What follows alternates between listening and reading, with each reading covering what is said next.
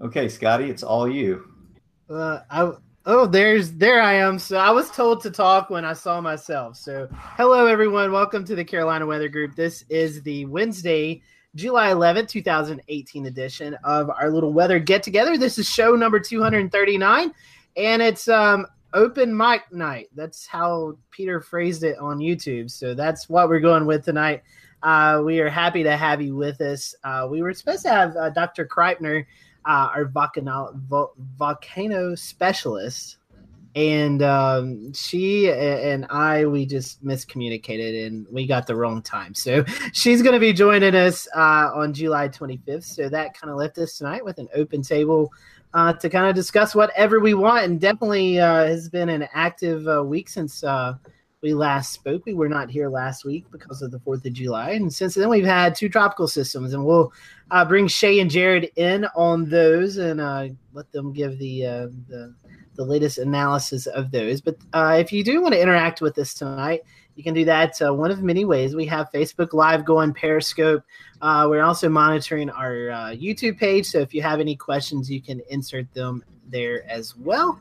And we'll get to them tonight. So this show is kind of free flowing. So we'll just kind of bring up some topics, maybe some things that's been going on in the weather industry and things that's been affecting the Southeast. So before we do that, we will go around to our weather roundtable, and we'll bring in let's bring in Eric. Eric's not been with us for the past few weeks. So Eric, how are things there in the Memphis, Tennessee area?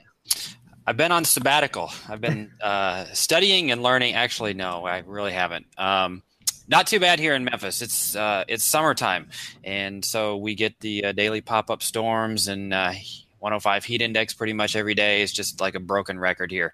But did have a little bit of a break from that last week, but things have kind of gotten back into shape. And the big question around here these days is why the storms keep moving backwards.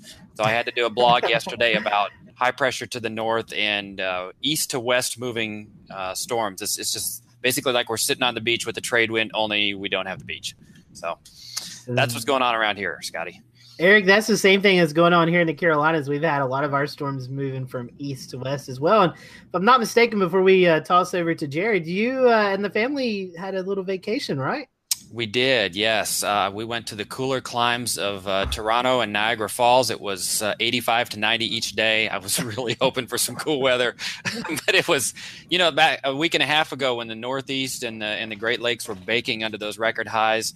We were there, so didn't get much of a relief, but it was beautiful and we enjoyed it. And glad to be back in the saddle, though.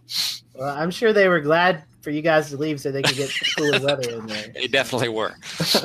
All right. Well, speaking of warm weather, let's go down to the Charleston area. And Jared, how are things there in the beautiful city of Charleston, South Carolina? I thought I'd never say this, but I want Monday back. It was absolutely wonderful on Monday. We topped out about 88, 89. The dew point was in the low 60s. We set several minimum precipitable water values according to SPC climatology. That the air mass that was in place behind Chris was so dry, it felt almost like April or September. It was fantastic. I really, really, really want Monday back because today it was 95 with a heat index of 100, and it's just not going to get any better from there, my friends. We're gonna cool off a little bit. We're gonna get some low pressure is gonna work in and start kicking up our usual afternoon and evening showers and thunderstorms. So back to that busy time. It was nice to get a break, to put it mildly. But we miss you, Chris. Please come back. We thought it was the best behaved hurricane ever, and then we saw some pictures out of the Outer Banks, which is it's been a bad boy. So we don't like to hear that. We don't like to hear about people dealing with rip currents, and we've had a few issues with that as well. But I've also been playing around with. Let me share my screen a little bit. We can see where old Chris is, and then I think we'll throw it over to Mr. Gibson. And he's got my screen up there. Here's a full disk imagery from Go 16, little true color action just from the last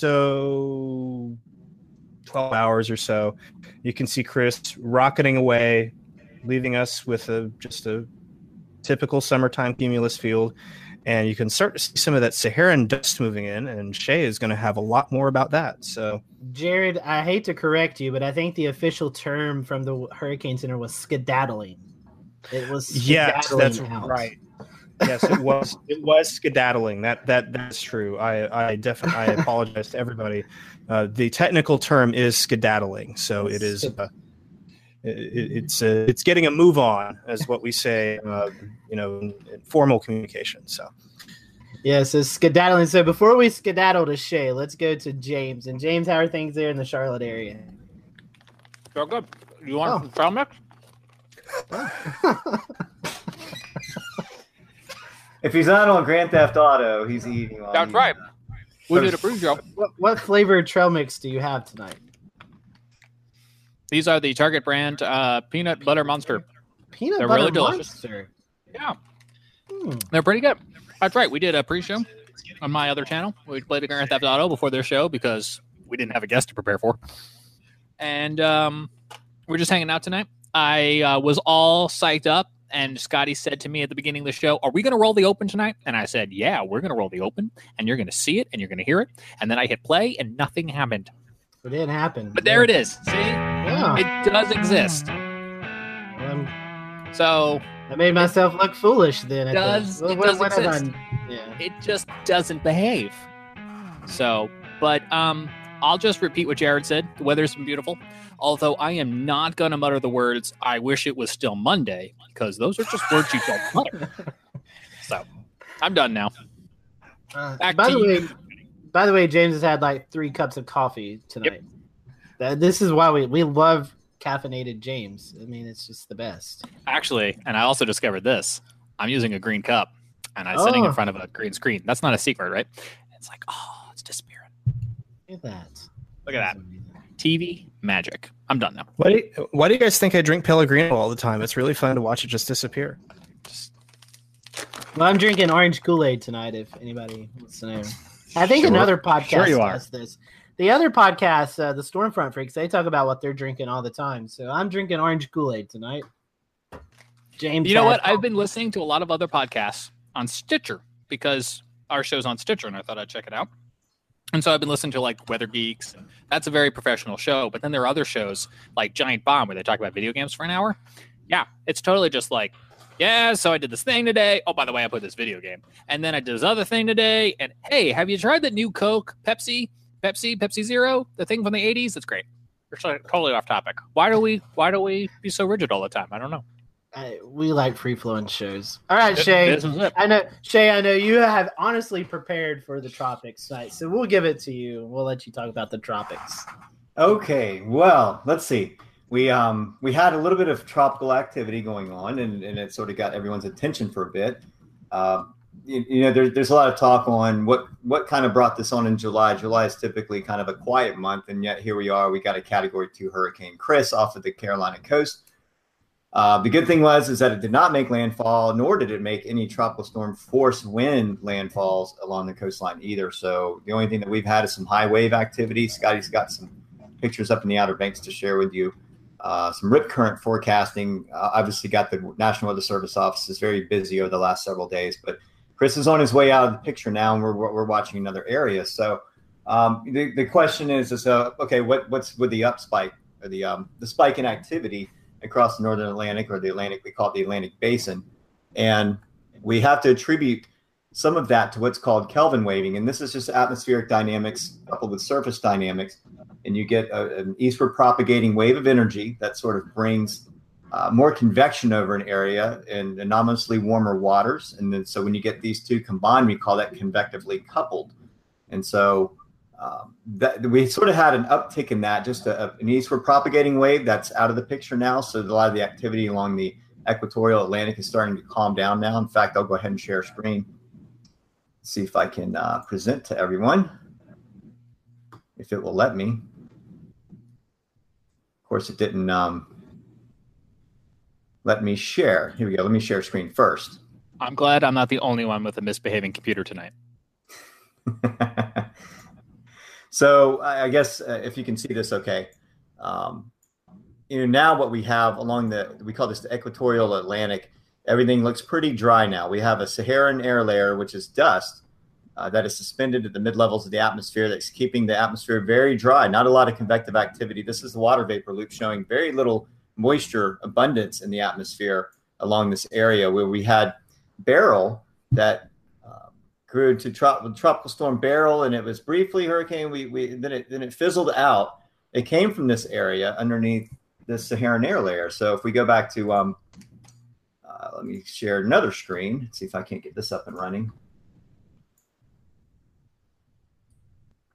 And when we look at the NASA worldview, we can get a better idea of this. So what happens is, a lot of time in the tropics, this Saharan dust is a lot more present this time of the year, and it sort of starts to relax a little bit, or it actually propagates further north towards the northwestern quadrant of Africa as high pressures to the north sort of subside. And what it is this is low-level jetting at nighttime, kicking up a lot of dust off of the desert. And it gets suspended up at the mid-levels of the atmosphere. We're talking 18,000 feet. And it's just sort of floating along. I mean, the atmosphere carries it all the way across the Atlantic. You can see this giant swath of air getting wrapped into an upper low coming off the coast. And it's just this kind of dry air right here. It reflects the sunlight. It also keeps the air below it a little bit cooler. And so really what it is it's a decoupler for any kind of tropical systems. And in fact, the African dust saves us along the coast many times, or along eastern territories or U.S. interest from getting tropical cyclones developed in this area. And so all this travels towards the west, ends up dispersing over these islands. These islands are used to it. Folks down in southern Florida, even parts of Texas, South America, Latin America, they all get some of the fallout from this dust. And it never gets too bad where people can't breathe or anything. It's just one of these things that happens. And so when we have a giant surge like this, we find a lot less activity coming across the tropical Atlantic. And so we don't expect anything to develop anytime soon over this area. That we call this the intertropical convergence zone, or the equatorial Atlantic, where we find a lot of the activity. The more of the concern is actually here closer over the Bahamas, where this is closer to the United States. And so what we have is we have very warm waters over this area and a little less upper shear. So there's a little bit less upper activity to debilitate systems. This one has a 50% chance. This is actually Beryl. And if we look at it, it really looks like just a disorganized wave is all it is. And we look at the 5-day graphical outlook from 8 p.m. This is fresh off the press. This one looks like it's going to hook out to sea from a cold front coming across the United States. So again, this one's going to follow the footsteps of Chris. So if it does develop, it will get the name Beryl again if it becomes a tropical storm. And then it is expected to stay off the coastline and hook out to sea along a front. So that is what's going on right now. Two systems born a little bit, I wouldn't say early in the month, but Chris, being a hurricane of 90 miles per hour, it was at 105 at one point, making it the strongest storm in July since I think 2010. I'll have to go back and look at Phil Klotzbach's stats on that. But a powerful storm for July indeed. What's really neat is that we got to watch it off of the coastline safely. But we look at the sea surface temperatures, and this is a loop. This goes back from, let me see here, June 22nd through present. And we can see off the coast of Carolina where the storm went, we see the surge in sea surface temperatures going up from southerly winds and warm waters just heading to the north. And then we see at the very end, the last couple frames where the water's starting to cool down. That's where the cool water upwelling is occurring from Hurricane Chris, and it's heading off to the northeast. So nothing is expected to develop off that coast. But with that said, we always have to look towards the let me share the screen one more time. And I don't want to get too much into this, but we see this frontal activity dropping through Tennessee, parts of the Carolinas right now, even parts of all the way up to the Mid-Atlantic.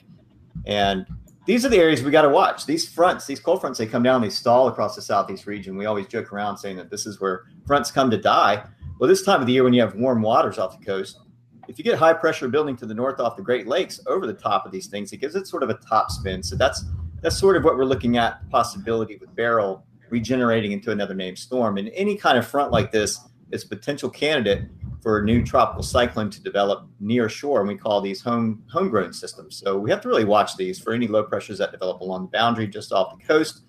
or even some of the MCVs or storm systems that spin up just inland can actually become a tropical system as they move offshore over the warmer waters too. So yeah, we got to watch real close to our coastline right now. That's pretty much the gist of it. I mean, we talked about the Saharan air layer helping out disperse some of the systems, but right now, I don't think we have anything to worry about across the intertropical convergence zone, equatorial Atlantic. What we're going to be looking for now is maybe the northeast, the northern Gulf, in those areas where the water is extremely warm, and also just off the southeast coast. So especially North Carolina, where the fronts sort of drop in and they stall, and these little lows come up. And so those are the areas we're going to be watching now, but nothing of any kind of significant threat right now. So right with Scotty, even though Hurricane Chris stayed offshore, we still saw extensive damage to some of the homes up there. If you want to give that a whirl, Scotty. Yeah, definitely. I'll pull this. Hold on 1 second. There's a severe thunderstorm warning issued. Hold on. Breaking Wow. news. At first, I thought that was like an old school telephone. Yeah, I know. I was expecting one of those push button, wannabe French phones from the 80s. I know. Well, he's testing out my point and click radars here. So You can't make this stuff up. Everyone there, you see, I have a weather radio, and it goes off when there's a severe thunderstorm warning issued in my area. So points for being prepared. Yeah, this one's for Rutherford County. I think I was just looking at radar. There's a hail core of about 1 inch in diameter hail possible. So, but yeah, let's go to Facebook. And this is from Epic Shutter Photography. Let me share the screen right quick. And this was of some of the damage that Hurricane Chris caused in Rodanthe. This is on the Outer Banks. And you can see, as Shay was talking about, it really never made landfall, but we saw the outer effects with a lot of storm surge and some erosion. And so here's some pictures from the Rodanthe area. And as you can see, obviously, when you're at the coast, there's a lot of homes near the ocean. And I'm assuming this was during high tide. These waves came up and created some havoc on these homes. And I guess this is the one downfall, Shay and Jared, I guess you guys know more than anybody else of living around the coast, is even though if the hurricane doesn't really make landfall, your area could still be affected by the effects of a hurricane. Yeah, Scotty, you're absolutely right. They're actually pretty lucky that they didn't have a landfalling storm, because right now we just went into perigean spring tide phase this week, starting yesterday. And so some folks know that as king tides from the coastal initiative that's going on with mycoast.org. Got to make a mention there because that's a great initiative for coastal resiliency efforts. And this is just another prime example of classic perigean spring tide rise, sea level rise combined with a storm offshore. And this only got to a Category 2 hurricane. It did meander for several days, so it did kick up the swell. But yeah, I mean, you can see how much damage it's doing just without even making landfall. Yeah, so I know these folks are almost seasoned veterans of tropical systems out on the coast, but you never want to see property affected by these things. So hopefully they can get things repaired and get ready for the rest of the storm season. So. But yeah, Shay, that was interesting.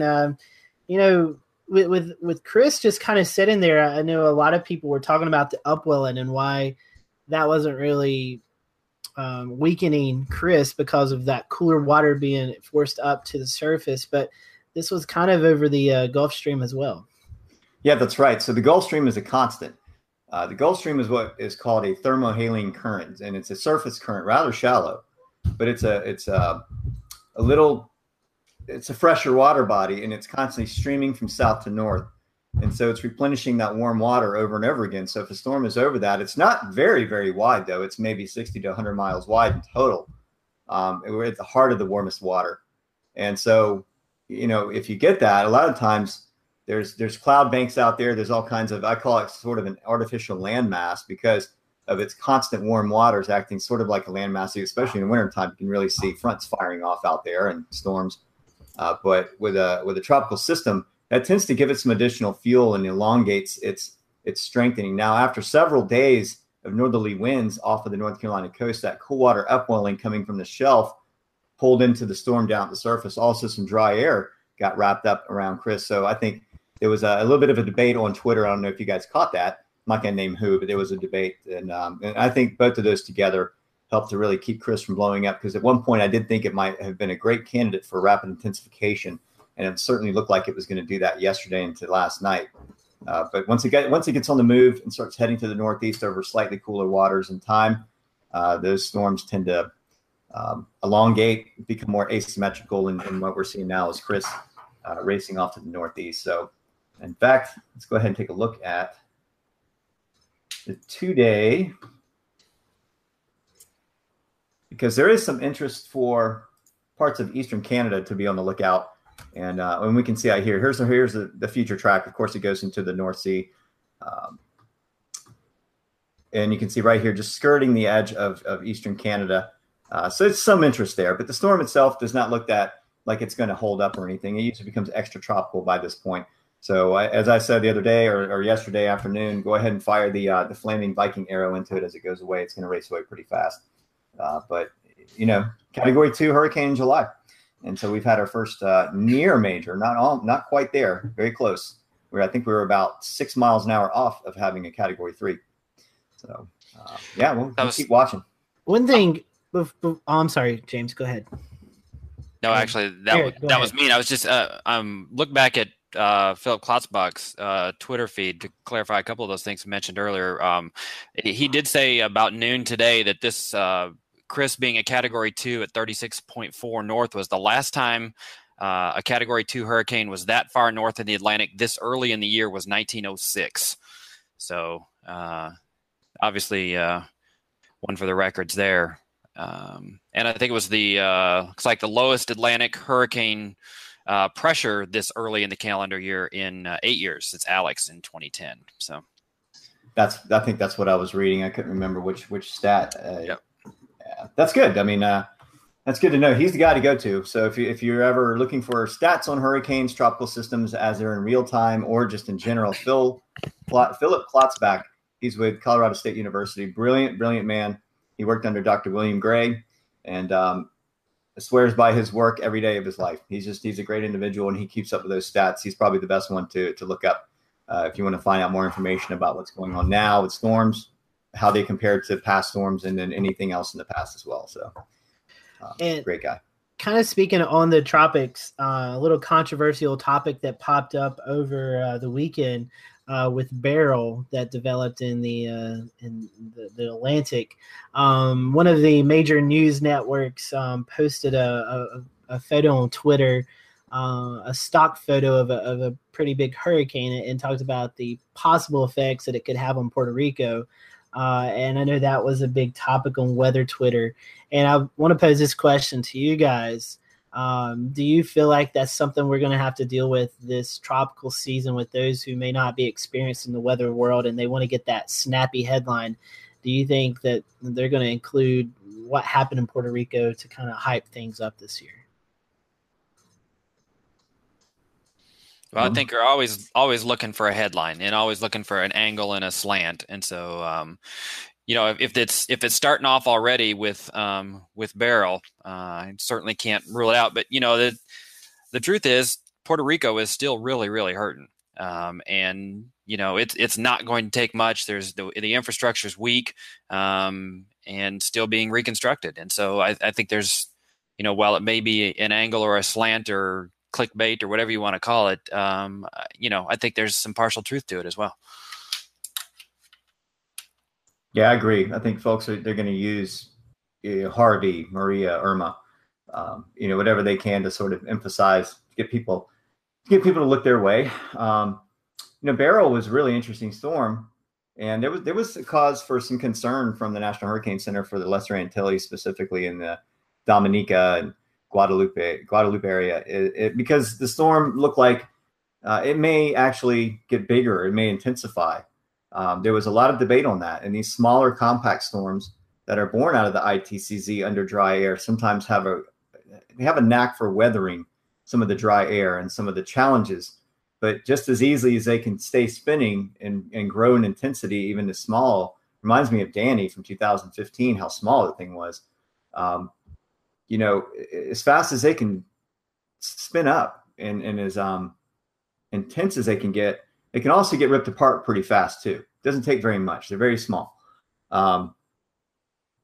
that dry air, it looked like it just may lift a little further north, but they weren't sure. So they went ahead and issued tropical storm warnings, hurricane watches for the islands. But then, 24, 36 hours out, it started to fall apart. And so they were able to drop all those watches and warnings. By the time it hit the islands, it was a strong wave. They kept the tropical storm watch in effect through the period for Dominica. And they did fine. I was in touch with the majority.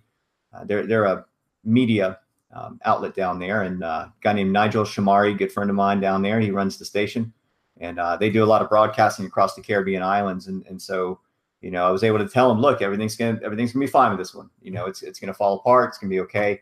And they ended up being all right because they're still very vulnerable down there from Maria and Irma, and a lot of those islands, they're not ready for it. They're just not ready yet. They just picked themselves up out of the rubble. Things are starting to get built. Power grids are finally back online for some of these places. And, Puerto Rico, I'm not sure. Do we have Doppler radar down there yet? Has that come online? Yep, it came back about 2 weeks ago. Okay, good. Yeah, I'm seeing it here. So, yeah. Yeah. But, I mean, they're just getting back on their feet. So it was a good dodge on this one.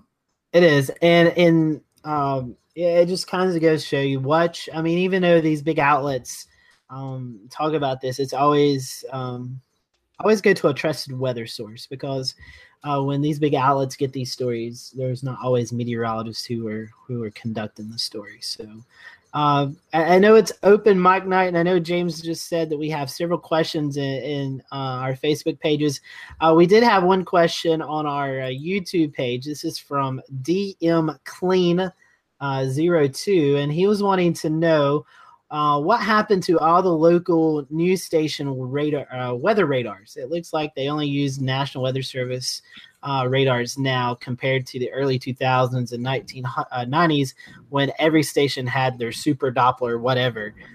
So his question is, what happened to television stations that used to maintain their own radar system, and now they relay to the Weather Service? And James, you out of everybody worked TV out of us, so I'll give that question to you first. They became too expensive, is my best educated guess. Doppler radars and equipment are expensive to run. TV stations, and I don't want to generalize, but are not the cash cows they necessarily were in the 90s. Best explanation there in the shortest amount of time I can say is thank the internet. And so why run your own Doppler radar when you can just use one the government provides for free?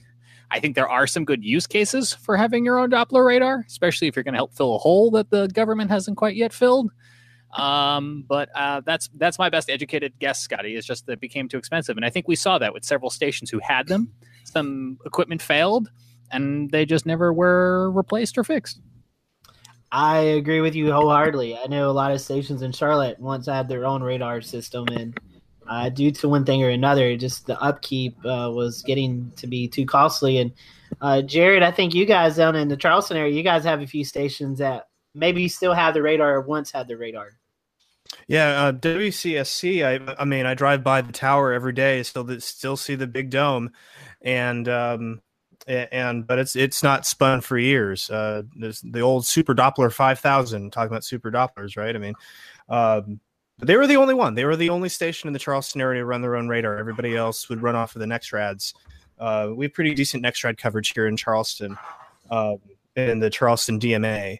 So it's not quite as crucial. I bet they did wish, when we had the great radar outage of 2018 earlier this year, when KCLX was down for 4 weeks, I bet they wish they had that radar back, because that would have been a huge competitive advantage. I think we actually talked about that on the show a little bit.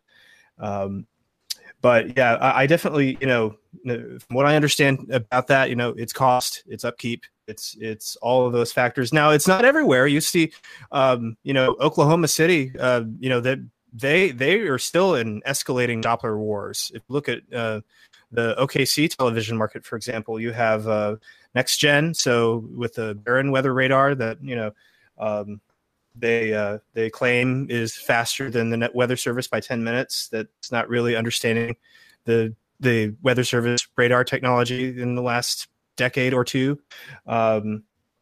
There's you have KFOR with their dual Doppler, and then I believe KOCO has their own as well, or maybe they're just using Fast Track with TLX. But yeah, it's so there are some markets where they still see that as a competitive advantage. But here, the Weather Service radars have gotten really good, and the scan times. It used to be scan times, right? So 60 seconds, you would go around and get a live sweep every 60 seconds, and but now with sales, which is basically the Weather Service radar operator will set the radar to come around every 65 to 75 seconds. They get basically the same coverage that they would have if they were running their own. Yeah, and Eric, I think you had a comment. Yeah, and I'm just going to go back and echo what Jared just said, because those were basically my same points. Here in Memphis, we've got the 3 network stations that all have their own. One of them has been upgraded recently, but like you said, I think the besides the cost factor, the availability of the data from the National Weather Service and the fact that they have higher scan rates, and a lot of the dual pole stuff. I know TV stations generally don't use that dual pole information, but the vendors are making all of that available as well, and so you can get a lot of the same information from the Weather Service radars that you can get from having your own at this point, unless you've got a network outage or something. Of course, the radar goes down, but generally they do their best to try and time that at periods where the weather's not active anyway. So, just my comment. And then Also, Eric. go ahead. I was gonna say, Eric, you live in Memphis. I'm not far from Charlotte.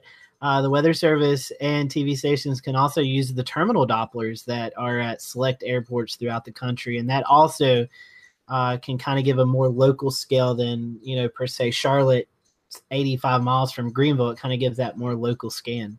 Exactly. Yep. And then there's also sales that's available on some of these WSR. We call them WSR 88D 1988 generation satellites. And so there's also a little bit of talk. I think I'm not sure if this is a huge weighing factor, but there's a lot of talk about the next generation of radar. We actually satellite GOES is already out. The next generation radar, which is going to be the phased array generation, possibly being introduced in 2019, 2020. So that's another reason why they may hold back and say, we don't want to stick with this old technology. We might wait for them to do it. So I don't know, any thoughts on that? Yeah, the from what I've heard through conferences and so forth, is phased array is actually probably 2030-ish before it actually gets out to replace most of the 88Ds. But all of the 88Ds are going through a refurbishment process right now to extend their life, basically extend the shelf life and replace the parts that wear and so forth. And each of the radars has a downtime, of a couple of weeks to be able to do that. But, I believe that the goal for that is to try and extend their life, another decade or so to get them to where the phased array will be ready to start deploying. So it's going to be a while, I think, before we see that. And Jared, you made the point, the Oklahoma City market, the Tulsa market, out there, they have a lot of research with OU. I wonder in the next 5 years or so if we'll see one of those TV stations get a Doppler on wheels. It wouldn't shock. I mean, there's TV stations that already have that. Or, they have these. I believe they have some of the NBC O&Os, if I'm not mistaken, have some of the have these Storm Ranger S-band portable radars. Maybe I'm wrong. Maybe I'm making this up. Maybe I hallucinated this, but I want to say that there are some TV stations. You're right. Dan just put it in our Facebook chat. Dan Andrews just posted about it from Washington Post. Let me pull it up on screen here. Yeah. Quickly going back to the 88Ds or the Service Life Extension Project too. Another thing that they're adding now is, in addition to sales, which is just one low-level cut, now they're going to do something called MRLE. It's not a meal that's ready later to eat. It's basically additional sales scans, but higher up in the atmosphere. So where we get the temporal resolution of the low-level scan, now we're going to get that temporal resolution for the 4 split cuts. Additional on top of those. So that's kind of interesting. That is. Well, James, I know you've been monitoring the Facebook Live, but I know you have baby Theo. So do you have some questions? Baby Theo's taking a walk or go to bottle. Oh, how's it going? Open mic, family night. Bring the kids to work. That's right. Yeah, we have been watching the comments, and Dan was chiming in on this conversation. Do appreciate that. Don't mind the side of my head here while I look over to the left to just scroll through this. We got a lot of conversation going tonight, guys. We really do appreciate that conversation. I see Meredith in here and Dan, and we did have some other ones as I scroll back up. So we did have one from Dane Clement asking how many will come off of Africa. And I went ahead and pulled up some, see if I can figure out how to get this up. Okay, so going back to the NOAA seasonal outlook for the hurricane season, they're calling for, near normal for the most part. 10 to 16 named storms, 5 to 9 hurricanes, 1 to 4 major. The updated one from Colorado State University, this is one that Phil Klotzbach I spoke of earlier helped work on. And this is on the Weather Channel, but this is reflecting the CSU forecast. And they're pretty much close to that. 10 to 16, 5 to 9 hurricanes, 1 to 4 category 3 or higher. How many of those come off of Africa has yet to be determined. It just depends on when the African dust settles or when there's a least amount of surge of that dust over the ITCZ or the Intertropical Convergence Zone, and then how much activity is actually ongoing. So some of the numbers were actually lowered where we think it might be a little bit weaker season because El Nino is forecast to develop this summer, possibly. And also, we're not on the La Nina anymore. We're actually on El Nino watch. So when we have an El Nino in the Pacific, that tends to weaken the activity in the Atlantic. And so we're kind of teeter-tottering right there on that. So we have that to consider. And then also the tropical Atlantic waters are cooler than normal right now. And typically they're at a temperature where it's very conducive for development, at least from the surface waters. Now, you also have to think about the upper atmosphere. Is there a lot of shear loft? Is there cooperation on all levels for a system to develop? So coming off of Africa, it takes a lot actually for a storm to really hold and develop and then strengthen as it slowly heads to the west northwest. They usually encounter quite a few hurdles. So that has yet to be determined. I mean, I stay in line with 10 to 14 storms. I couldn't even throw a number on how many would come off of Africa. We're going to see a lot of waves coming off of Africa, but the absolute number is going to be hard to say. I mean, I would stick with the 10 to 14 and 10 to 16 named storms for the year. And the next one is going to be Debbie, because we've already had Chris, and then Ernesto after that. So, we'll see how it goes as it progresses. We're going to see things pick up a little bit next month, maybe even at the end of this month. This depends on a few factors. And then, of course, our busiest time of the season is September. So we're still a couple months out from that. So, Eric, I know you were doing some decision support with the 4th of July activities. How did that go there in the Memphis area? Actually, that was when I was out of town, so I was not doing decision support for July 4th, although sometimes I do. But there was several discussions that came up, especially on a social science Facebook group that I'm a part of that talks about weather and decision support and social science. I'll share my screen and let you kind of take a look here at the issue at hand, kind of provide you a little bit of background as to what was going on. So several places had lightning going on during their July 4th activities. And this one was actually fairly close to home here. This was a picture that was taken about an hour and a half east of here on Pickwick Lake, which is kind of a recreational area, but there's a lot of folks that have, second homes or kind of cabins and stuff out on this lake. And obviously the picture is beautiful. It's showing, the fireworks going off, the lightning in the background, but the beauty of it was kind of secondary to me to what I kind of made out of this as well. And that is the coexistence of those two phenomena. And what really made it even more, sad in my thought was that this right before these fireworks went off, there was actually a fatality due to a severe thunderstorm at that lake, where a tree from a severe thunderstorm fell on a car, damaged the car horribly, and the occupant of the vehicle was killed. And from word that I had kind of received secondhand, and then also some direct knowledge after the fact, they basically had more thunderstorms that were coming in later on, and so they kind of squeezed the fireworks in between the storms, and you can see the second storm there in the background starting to make its way in. A little more context here. David Drobny, who runs Nash Severe Weather over in the Nashville area, actually spoke to one of the first responders that was there that night. And the discussion was about, whether or not this should have gone on and what kind of weather support were they potentially receiving. And his comments here kind of outline what they were dealing with. He spoke to one of those first responders, and basically they're volunteers, kind of stretched thin, during a big event like this that's in a fairly rural area, and most of them were responding to the needs of the individual who had been stricken by the first storm. There's not really a good way to or mechanism to alert the community if they're going to change plans for an event like this, and so I'm just interested in kind of what the thoughts are. It's different, and I kind of wish Ashley were on here because I know she would have some great commentary on this. She did provide decision support as well down there in Texas for July 4th.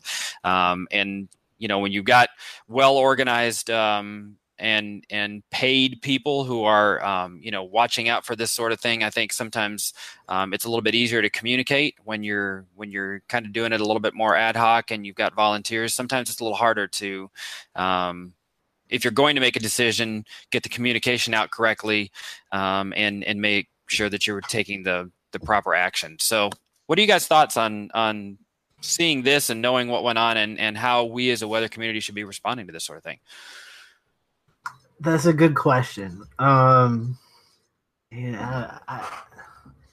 Obviously with lightning, when we do our work at the Speedway, we have set parameters, and once it's within that parameter, even if the storm's moving away, we've halted activity.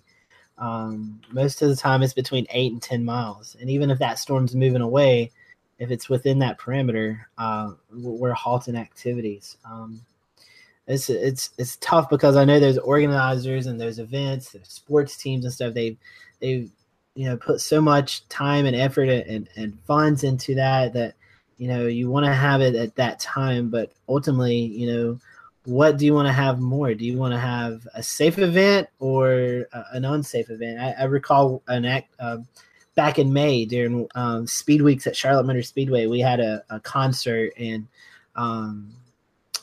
put on by a country artist, and one of the restaurants was doing a fashion show, and we had lightning within 6 miles, and we just told those organizers, we know you don't want to do this, but we've got to stop because we have 15,000 people here for this concert, and their safety is our number one priority. So it's just, where's that line that you draw, and what's the repercussions of maybe delaying something or pushing it back a day or something.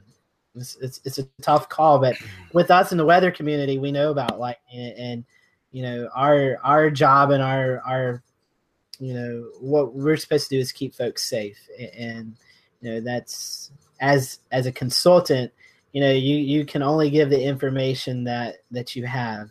It's still up to, I guess, the organizers to act on that. Does that make sense? I'm sure you have the same thing, Eric, when you're doing your consultant. Yeah, absolutely. And so when there's somebody there that is kind of in charge of providing that information and doesn't have to worry about some of the ancillary, things that are going on around you, like a lot of times when you've got you've got maybe a county EMA who is not only just doing the weather, but also has to deal with, the ramifications of all of that. You can't possibly do it all at the same time. And so it's obviously beneficial to have somebody there that's their job, is to watch the weather and tap somebody on the shoulder or grab them by the shirt collar if you need to, if there's something else going on, and saying, hey, look, we've got this going on. And I don't know necessarily, lightning at night obviously can be seen from a very long distance. In that case, it didn't look real far away, but I'm not saying that what they did specifically was unsafe at that time. But, my thought goes back to, we just had this event occur and cause this to happen. It's fresh in my mind. are we making the right decision to go ahead and go on with this when we know there's another threat that's just down the road? And I'm not questioning anybody's decision making that night. I was not there. I didn't, I don't know exactly what happened. But the picture that it portrays is kind of difficult. So. Yeah, Shay, I'm glad you pulled that up because I had that email put up. Since our last show on June 27th, we've had 1, 2, 3, 4, 5. We've had 6 lightning deaths occur. A couple in Florida, 1 in Georgia, 1 in Missouri, 1 in Arkansas, 1 in Tennessee. So, we're up to 13 now. Is that right? Yeah, 13 lightning deaths so far. And we get these emails from John Jensenius, who's been a guest on our show for the past couple of years. And he put in his last email that we are reaching the peak season, from now through mid to late August is when everyone is outdoors. And it's the time that we see lightning deaths really increase. So, that's something to watch. And I don't know if you guys can see, but Eric, while you were talking about this, and Jared and Shay, you guys can chime in. Eric, I know you as well, because all of us, even where James is at, we all have baseball stadiums in our cities that we live in. And so I had this foul ball on my desk, and it reminded me we had an event a couple of days before the 4th of July, minor league baseball. They have folks in from everywhere to watch fireworks and to watch games. And I literally I'm doing weather for our minor league team, and I can only tell them what's going on. Once play has started, it's in the umpire's hands. And the umpires are the ones that cancel the game or postpone it or suspend it or whatever. We had lightning 2 miles from the stadium, and they were still playing because the umpires deemed it to be safe. And unfortunately, I think between Major League Baseball and minor league baseball, it's going to take a lightning death before that control is transferred to someone else who has better resources to look at what's going on. Do you guys have anything to kind of chime in on that? Well, just that we always remember that, lightning can strike 30 miles away from a storm. We had that here in Charleston, where a lightning bolt, we estimated somewhere around 15 miles away, hit the beach. It was a radial pattern. There was lightning strikes away from this one storm one day. It was really odd. It was just this one storm firing lightning off in different directions all around. And it took a lot of people by surprise. In fact, we had someone struck over the weekend. We had 3 people with 1 bolt of lightning on the beach. One person was in the water. They were doing CPR. I don't know if that person, I've been hearing that person is still in critical condition. Another man injured, a kid was injured as well. And it's from 1 bolt, just from being out on the beach during thunderstorm activity. It's the bolt out of the blue. You can be out there on a day and sky's blue overhead. You don't even hear thunder, and a lightning crashes right over you. And so, lightning safety is huge this time of the year. And John Jensenius, he keeps, up with the lightning fatalities. And, last year was an all-time low. It was good. I think people are starting to pay more attention. But when you start to have these events and these things, people are kind of pushing the envelope with it. It's not, I don't think, the smartest decision. I know there's a lot of money riding on it. So there's an argumentative point there that there's, tens of thousands, if not hundreds of thousands of dollars riding on a 15-minute window to try to get some fireworks up in the air and make everybody happy that have taken all the time off. There's no such thing as 5th of July fireworks. And that's hard to sort of organize that unless there's extreme. I think towns could do it. It's a tough topic to try to, it costs a lot of money to sort of push an event back, but at the same time, the safety aspect has to come first. Yeah, it's a real gamble if you don't, right? I mean, okay. It only takes one person. Right. One person for, tremendous bad publicity. And, we had a situation, Scotty brings up the baseball stadium. We had a few weeks ago, we had thunderstorms nearby the River Dog Stadium. In fact, I think I used that as a tweet of the week, where he had a beautiful lightning bolt, beautiful lightning bolts in the distance. And it was a great shot. It was a great picture, but those people should not have been in the stands. because there was a lightning strike, a mile away from the stadium. It's a miracle that no one was hurt. It's just, and that was at a stratiform rain too. Keep in mind, like, there's a reason why they say 30 minutes after the last rumble, because that was coming out of, the stratiform rain after it feels like, okay, the storm has calmed down. And then all of a sudden we got these two lightning strikes that were just, it created this thunder that just absolutely jolted everybody downtown. I was downtown that evening, and it was very loud. It sounded like a bomb went off, and it was very close. And so, and that was well after, the bulk of the rain had moved through. It was just kind of like drizzling at that point, just a little, just the cloud precipitating out. So yeah, we've got to be, we hate to hear about these, lightning injuries and fatalities, and, we really need people to understand that, you hate to be cliche here, but when thunder roars, go indoors, guys. Yeah, they just came out with a new jingle for that too. That was not badly done. Not badly done. One more. We got another viewer question, and it is. Let me go and look real quick. Stephen Lynn.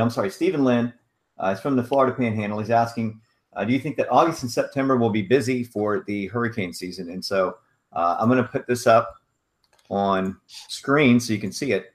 And this is sort of your timeline for hurricane activity, historically speaking, from the time we've been recording storms, or the time that science and meteorology has been recording storms. And we see things start to pick up in August. So yes, we'll definitely see some additional activity in August.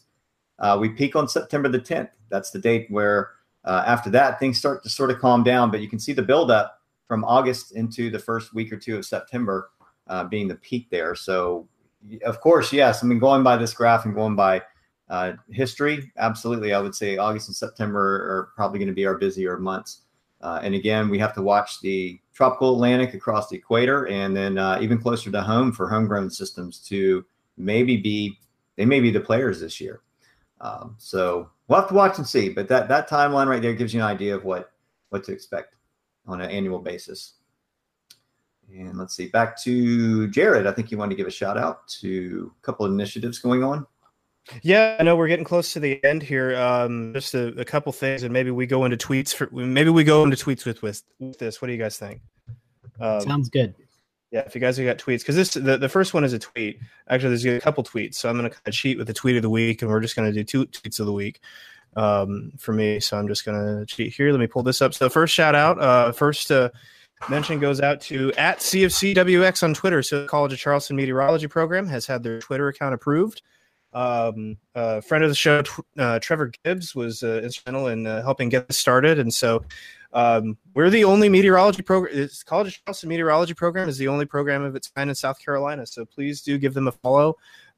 It's really exciting to see the caliber of people that have been there, that are there. Shay and I went to a symposium there a couple months ago now. God, was it like 3 months ago now? Time flies, and there was a lot of interest with Dr. Marshall Shepard, and there was a lot of interest there, and it was a really good talk. And so it's really fantastic to see this program continuing to grow, and we hope that we hope that they can continue to attract a lot of good talent. I'm tempted to audit a few classes myself, so because it just sounds like fun. So there's that. And then the school, so keeping with my alma mater here, let's see here. You know what? I'm going to skip that, but I will say this. Let me unshare my screen real quick. Save the date for the software engineers that are watching this program, the 24th, 25th, 26th. The Charleston Floods Hack will be going on. It's a project of the South Carolina Sea Grant and Department of Homeland Security to build tools to help increase preparedness and awareness of coastal flooding. Shay mentioned My Coast earlier, and this is kind of a similar initiative there. So, but something that's maybe consumer focused, maybe API focused, hard to say. We want to see what you bring to the table. So, so start marking those down, 24th through the 26th. In Charleston, it's going to be a good time. I'm personally really excited to see what people are going to come up with. So, Scotty, back to you, man. All right, thank you for that, Jared. I'm going to share my tweet of the week, and is it okay if I share my own tweet? Is there any rules against that? Well, No, I think we do it a lot. Yeah, we've been doing it for a while, Scotty. So go ahead and pat yourself on the back first. All right, here. You can Well, show. this picture is not from me. This is from Candy Mashburn. This was last Friday. That cold front that ushered in the cooler temperatures over the weekend fired up some severe weather in western North Carolina, and this was taken in the George Hildebrand community. This is Shady Grove Baptist Church. A severe damaging wind gust came through, and as you can see, it knocked the brick church sign down. It also blew off the siding off of one of the sides of the church there. So that was some pretty powerful winds that moved through the George Hildebrand community. So that's my tweet of the week. Props to Candy Mashburn for sending in those pictures. I've got my tweet of the week pulled up here, and like Scotty, it is my own tweet, but it comes from our own Carolina Weather Group stream. I think this was Friday. We had those flash floods come through the Charlotte area, and so we had the cameras streaming for you on our live platforms from USGS, and someone violated the cardinal rule of turn around, don't drown. You can hopefully see them there. I photoshopped an arrow in with the word wrong. You don't know how swift those waters are or how deep it is or whether or not there's even a road underneath. So please, folks, don't drive across flooded roadways, especially when we can see you. Man, and that system in Charlotte, that just blew up. That was a lot of heavy rain in a short amount of time there. And James, as you know, most of Charlotte's concrete and pavement anyway. Mm-hmm. So. Yeah, that's why it's really nice that the USGS has those cameras scattered across town, and you can see we had 2 of them streaming, because not only does it give us a bird eyes view, an eyewitness view to what's happening, especially along those waterways here in Charlotte. We have so many creeks, but it gives the National Weather Service a view too. So they're in Greenville, Spartanburg, and it gives them kind of an eye on what's happening. Definitely so. All right, Shay, I see you have yours pulled up. Go ahead. Yep, I chose Facebook because the Twitter video is not quite as big. This is Reed Timmer with a Haboob. This is out in Yuma, Arizona, and this is also known as a dust storm or sandstorm. This is a big one. They've had a couple of days lately going on. This is the time of the year where we start to see a little bit more of the storm activity over the deserts. And so when you have collapsing storms, they release this giant microburst, which stirs up these giant sandstorms, and they're called Haboobs originally. So I'll go ahead and push play, and you can sort of see. I know the video output through isn't quite as smooth, but if you go to Reed Timmer's page on Facebook, Reed Timmer, extreme meteorologist, right there, bottom left corner, you can see this really impressive feature. It looks like something out of a movie, but it really is just a dust storm or a sandstorm. It does kick up a lot of activity, and folks do need to go inside and get out of it. They end up having to pull over off the side of the road, but you can see how impressively large this is. I always argue that these sandstorms, if you were to kind of take a coastal sea breeze, some of the same properties, if you could put dye in the air for a sea breeze, it might look something like this. Of course, it doesn't move as fast as a sandstorm, but yeah, some of the same properties. But anyways, yeah, check it out. It's a really, really neat video. This one, it's not very long. I think about 2 minutes, maybe a minute and a half long. But you get some really, really impressive. I'm sorry, Shay. Yep. I didn't mean to step on you. I was trying not to be rude, but with the delay, I kept doing it. So I'm sorry.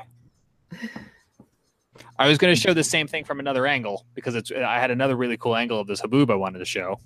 And I was trying to do it politely, and I totally stepped on you. I did not mean to do that. This is from the Fox station out there. Flash Player is required to view this video.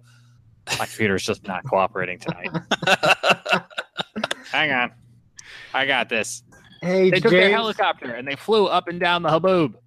James, do you remember us categorizing those warnings and advisories and stuff on your platform for work? And we talked about these dust storm warnings. This is where that would come in.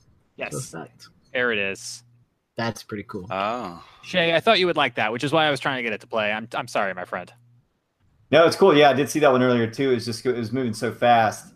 And that's like super speed, but that's cool because you get a different perspective on its motion. Really, really cool how it advances that way. I know it's very flat out there, but I kept thinking, and maybe Eric can chime in on this, that helicopter seems too close. That it is pretty close, but I think when you put it at normal speed, it's probably not much different than they do in Oklahoma going around the tornadoes that are spinning out there. I'd rather be in front of a Haboob. Yeah, That's Eric, a whole other how do you topic. put that how do you put that into a Taft forecast for the day? You do lowered visibility and blowing dust and wind. Is that actually how you do that? You don't have to we've had worry. do it. I'd say, how often do you have to worry about that, Eric, in Memphis? I mean, you guys are a little bit No. flatter than us here in the Carolinas. No, but for Phoenix, Tucson, yeah, those would be the main two places. Maybe Vegas every once in a while. They get those, but yeah, there was like, I think I saw 60 to 80 mile an hour winds out of that one as it went down towards southwest Arizona. Was that one last night or the night before? Severe thunderstorm warning with the blowing dust, and what a mess. Okay, so moving on, and I think that you guys just made up that term because you were trying to get ratings on the show too. So I know that was, wow, that's a brand new term. We've never heard that before. So, all right. So here's mine. We'll end on a very pleasant note tonight. This is from one of our local broadcasters here in the Memphis area. Joyce Peterson always takes great photos and is hardest working gal in the news world here in Memphis, I think. And if you want to go back to Monday, this was the end of Monday for us. And if I got to look forward to this every night on a Monday, I might take a few more Mondays as well. So just a beautiful shot looking down towards the Mississippi River. That's actually a harbor. That is not the width of the river. The river's on the other side of the island that's out there in the middle, but that's what we call Mud Island. There's an amphitheater over there, and the bridge going over the Mississippi is carrying Interstate 40 across Memphis to Arkansas. So beautiful shot looking from the bluffs here in Memphis out across the river. Well, on this show tonight, we've talked about tropics and lightning safety and how everybody loves Scotty's Monday. muted. Oh, can you hear me now? Yeah, I got you, Scotty. Okay. I think Eric may just. Scotty's still muted, I think. Oh, Eric think can't hear It's just me. Oh, we could say things about Eric now? I don't think Eric can hear us. Can you hear us, Eric? What are things we wanted to say about Eric this whole time but couldn't do it because he could he- hear us? Memphis, we have a problem. Oh my. I think that's just another sign that we are done with our open mic night. Yeah. Eric's I want mic is. to share one more thing about haboobs. Haboobs. All right. So I've got another tweet. I'm going to do a hat trick here. All right. So our friend William Churchill, with a very rare radar post, I had to double check to see that this was him. It wasn't Ghost 16. So this is a loop from College of DuPage of reflectivity and correlation coefficient of the haboob as it moved through. So that haboob looked like a big microburst, but then when you put on the correlation coefficient, you can see very low values of CC, and so that's so it was picked up all over the place. Storm chasers, radar. I'm sure you could see it on the satellite as well. Pretty cool. And Would I don't you know. consider that maybe a dry macroburst? Dry macroburst. You ever heard that before? Yeah, nothing shocks me these days. So, Eric, if you can hear us, can you hear us now? I can, yes. And Sorry we can about hear you. He's gonna call it a rain bomb that caused it. that. It was a dry rain bomb. It was a dry rain. It was a Virga bomb. That's what it was. I was gonna say, you mentioned our friend Churchill. William. He's been on our show before, and I believe he just got a promotion to the Florida Keys. Am I not right? Yes, I mean, isn't that awesome? Yeah, that's crazy. Especially with his wife still working on a PhD up in the Northeast. He's moving farther away from her. So, Wow. and we've had Taylor Trogdon on before also. He was a Memphis Weather Service alum that was with the Storm Surge unit. We had him on in the fall, and I see he is now with UCAR, I think, down there in Miami. So folks moving all over the place. I didn't know UCAR had meteorologists in Miami. I didn't either. That's interesting. All right. Well, we'll end our show tonight. I can't believe we actually went an hour without a guest tonight. That's we didn't know in our little pre-chat. We didn't know if we could make it an hour. So, but we did. So that's pretty cool. But everyone, thanks for watching. Just kind of give you a brief update on what's going on with our upcoming shows. I'm actually going to show you our schedule because we need your help. Here's what it looks like for the next through October 24th. Do you see all these yellow boxes we need your suggestions. Those yellow boxes are open weeks, and we would love to know what you would like for us to talk about. Maybe some potential guests that you would like for us to have on the show. So send those requests to us, and myself or Eric or Shay or Jared or James, we can reach out to those folks and see if we can get them on our show. But again, next week we have Roger Edwards on from the Storm Prediction Center. He's going to be talking about tropical tornadoes. On the 25th of July, our Dr. Kreipner is going to be back talking about volcanoes. And then Ashley's scheduled a show about volunteers and flood events, how to manage all of that. Deratios, MCSs, and MCVs. What does all that mean? We know that those are popular terms in the summertime. We're going to have Russ Shoemaker on from Colorado State to talk about that. So those are a few of our shows coming up. But again, all those yellow highlighted areas, and if you're listening on our podcast, we have about 6 or 7 of the dates that are not filled yet. So if you have any suggestions, please feel free to send them our way, and we will do our best to reach out to them. So for everyone, thanks for watching us here on the Carolina Weather Group. We hope you have a great weekend, and we will see you back here next Wednesday night for another episode of our little weather get-together. Have a great weekend. Goodbye.